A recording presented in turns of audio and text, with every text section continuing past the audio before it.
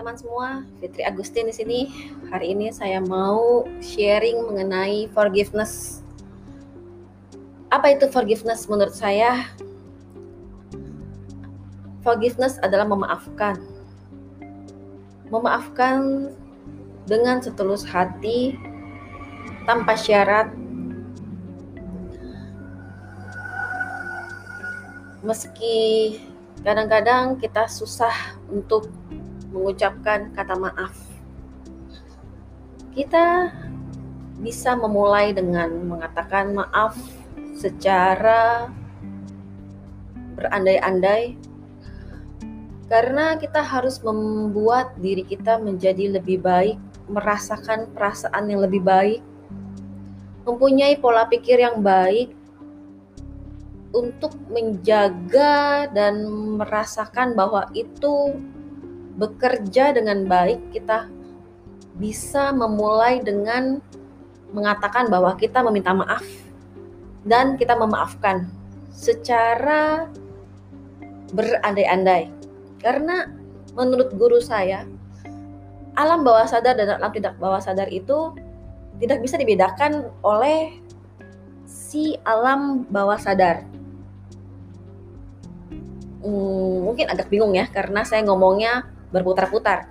Intinya, kalau kita membuat satu keputusan, pernyataan bahwa kita meminta maaf, dan kita juga memaafkan orang yang bersalah kepada kita, dan kita yang memaafkan dia, orang-orang tersebut, kita akan mempunyai satu kedamaian di hati karena kita sudah memaafkan mereka.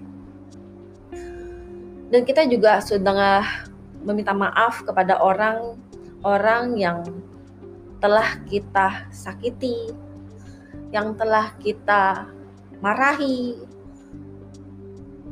Dengan begitu, perasaan dan pikiran kita akan menjadi lebih bersih, menjadi lebih bahagia. Itulah proses yang saya dapatkan mengenai apa itu forgiveness.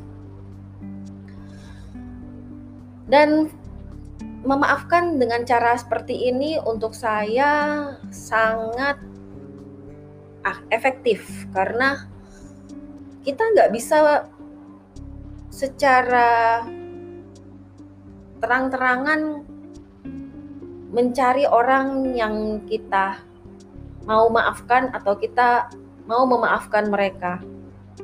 Dan kadang-kadang mereka juga belum tentu mau memaafkan kita, dan kita belum tentu juga bisa menerima kondisi seperti itu.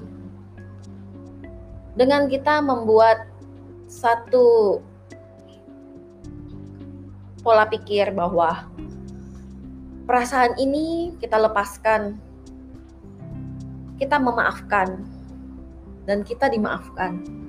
Itu adalah satu hal yang luar biasa yang dapat kita peroleh secara instan.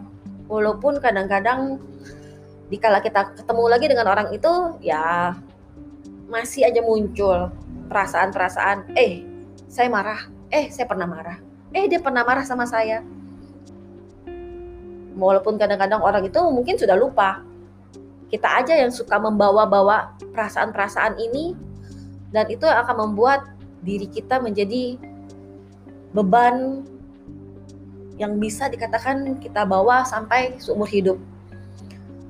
Ini adalah pilihan, karena kalau kita selalu membawa batu besar di pundak kita, dengan ego kita mengatakan bahwa dia salah kepada kita, kita salah kepada mereka karena kita benar. Walaupun kadang-kadang itu juga belum tentu benar.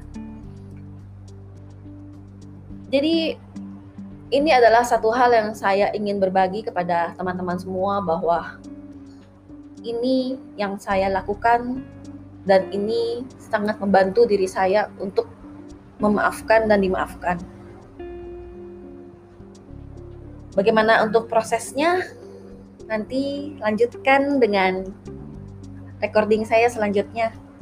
Terima kasih teman-teman sudah mendengarkan saya hari ini. Thank you, thank you, thank you.